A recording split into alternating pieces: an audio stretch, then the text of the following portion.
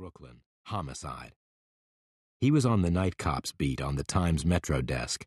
He might be destined to serve as a future Middle East correspondent or Beijing bureau chief, ran the paper's logic, but first he would have to learn the journalistic basics. There'll be plenty of time to cover military coups. First you have to know how to cover a flower show, Glenn Harden, the Metro editor, would say. You need to learn people, and you do that right here. Will turned to his father with a shrug of apology, gesturing to the BlackBerry. Outside, he hailed a cab. The driver was listening to the news on NPR. Will asked him to turn it up. They were already onto the foreign news, a story from Britain. Will always perked up when he heard word from the country he thought of as home. His formative years, between the ages of 8 and 21, had been spent in England. Now, as he heard that Gavin Curtis, the Chancellor of the Exchequer, was in trouble, Will paid extra attention. Determined to prove to the Times that his talents stretched beyond the Metro desk, and to ensure the brass knew he had studied economics at Oxford, Will had pitched a story to the Week in Review section on only his second day at the paper. He had even sketched out a headline, Wanted, a Banker for the World. The International Monetary Fund was looking for a new head, and Curtis was said to be the front runner.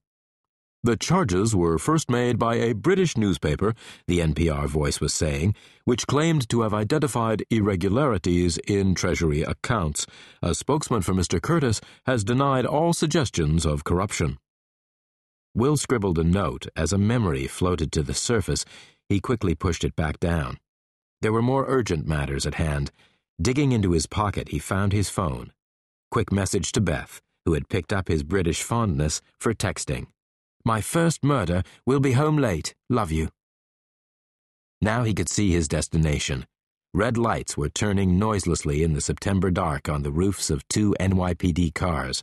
In front of them was a hastily installed cordon of yellow police tape. Will paid the fare, got out, and looked around. Run-down tenements. He approached the first line of tape until a policewoman strolled over, then fumbled in the breast pocket of his linen jacket for his card. Press, he said.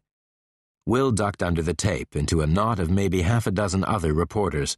I'm late, he thought, irritated, and headed for the space between the police vehicles. There were a couple of unexcited cops milling around, one with a clipboard, but no police photographer. Will must have missed that. And there on the ground, under a blanket, lay the body. He stepped forward to get a better look, but one of the cops moved to block his path. Authorized personnel only from here on in, sir. All questions to the DCPI over there. The DCPI was on the other side of the corpse, talking to a TV guy. She was in mid-flow. Our guess is that this was either score settling by the SVS against the wrecking crew, or else an attempt by the Houston prostitution network to take over McRae's patch.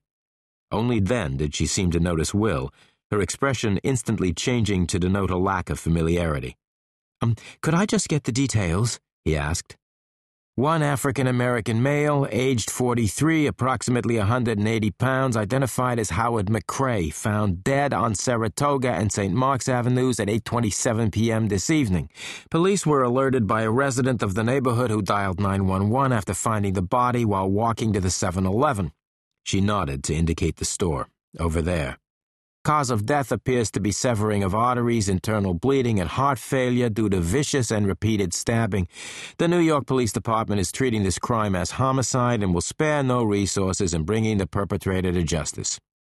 The blah-blah tone told Will this was a set formulation, one all DCPIs were required to repeat. Any questions?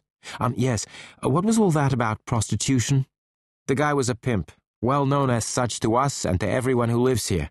Ran a brothel on Atlantic Avenue near Pleasant Place, kind of like an old-fashioned whorehouse. Girls, rooms, all under one roof.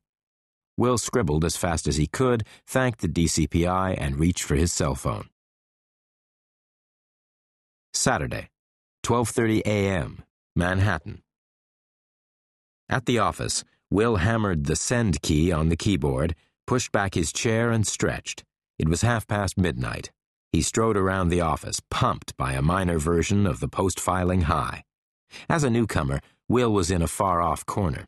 His nearest window looked out onto a brick wall.